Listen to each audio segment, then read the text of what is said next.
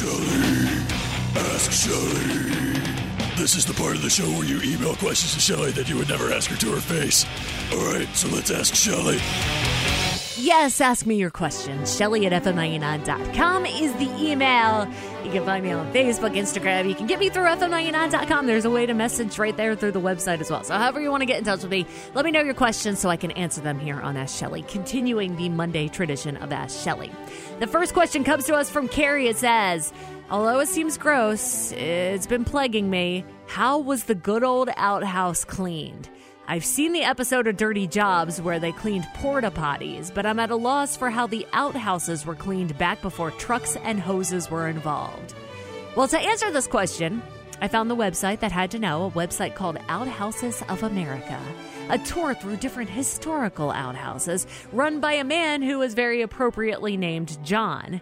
And he says the outhouse back in the day wasn't really clean. There was a hole, and the point of the hole was to hold all the waste. When it got full, they would just put some dirt on top of the hole, and the outhouse would be shifted over a few feet over a brand new hole, freshly dug. The old, filled with poop and stuff hole would be continuously covered with dirt each time the soil settled. They thought the worms were taking care of it. They would go in there and knock the cobwebs out of the outhouse, get rid of snakes or any spiders or anything that was crawling around inside of it. But they didn't clean it, and they didn't, suck all the poop out with the hose, the way they would with a porta potty. So just cover it up with dirt. There's your gross answer, Carrie. Hope you enjoyed it. The second question comes from Chris. He said, I got a question. Me and the family were swimming at a friend's house a few weeks ago, and my youngest let me know that he had peed in the pool. There was a sign hanging by the pool that claims that they have chemicals that mix with your urine and cause a line to follow you around and the water to change colors, but I didn't see any of that with my kid. What gives? Well, we've been tricked with this idea. Snopes, according to Snopes, who cited a professor who writes in the journal Chemicals in the Marketplace. He said it's clever, however, urine is made from water, inorganic salts, some chemicals I can't pronounce, ammonia, some other chemicals that I can't pronounce, and the breakdown products of red blood cells, which is what gives it the yellowish color.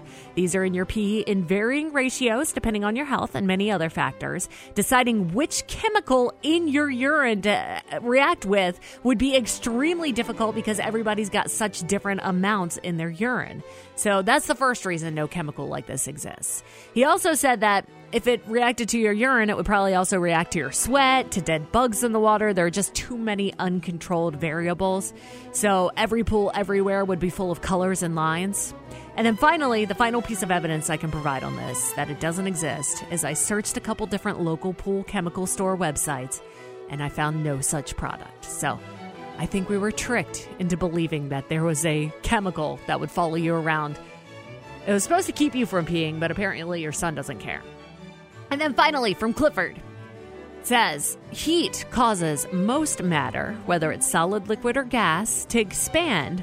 Why then? Why is it that so many garments shrink when exposed to heat from the dryer? Well, I found a really long answer to this. It starts with an article in the Washington Post where they quote a fabric technologist from Whirlpool, which seems like a credible source. She said the dryer heat does not shrink your garments. Shrinkage is caused by the tumbling action as the garments hit the side of the dryer. It's also caused by the washing process itself. And I didn't want to believe her because I swear I have put a pair of jeans in the dryer and had them come out like 5 sizes smaller because of the heat. But her statements were backed up by another company's answer on cottoninc.com. You can find research where they said the shrinkage of your favorite cotton shirt is not caused by the drying temperature as previously believed.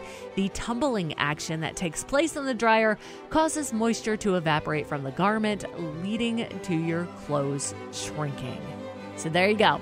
It's not the heat, it's the tumbling. I learned something. And that's what Ask Shelley is all about. You can send me a question, Shelley at FM99.com. That's my email, easiest way to get in touch with me.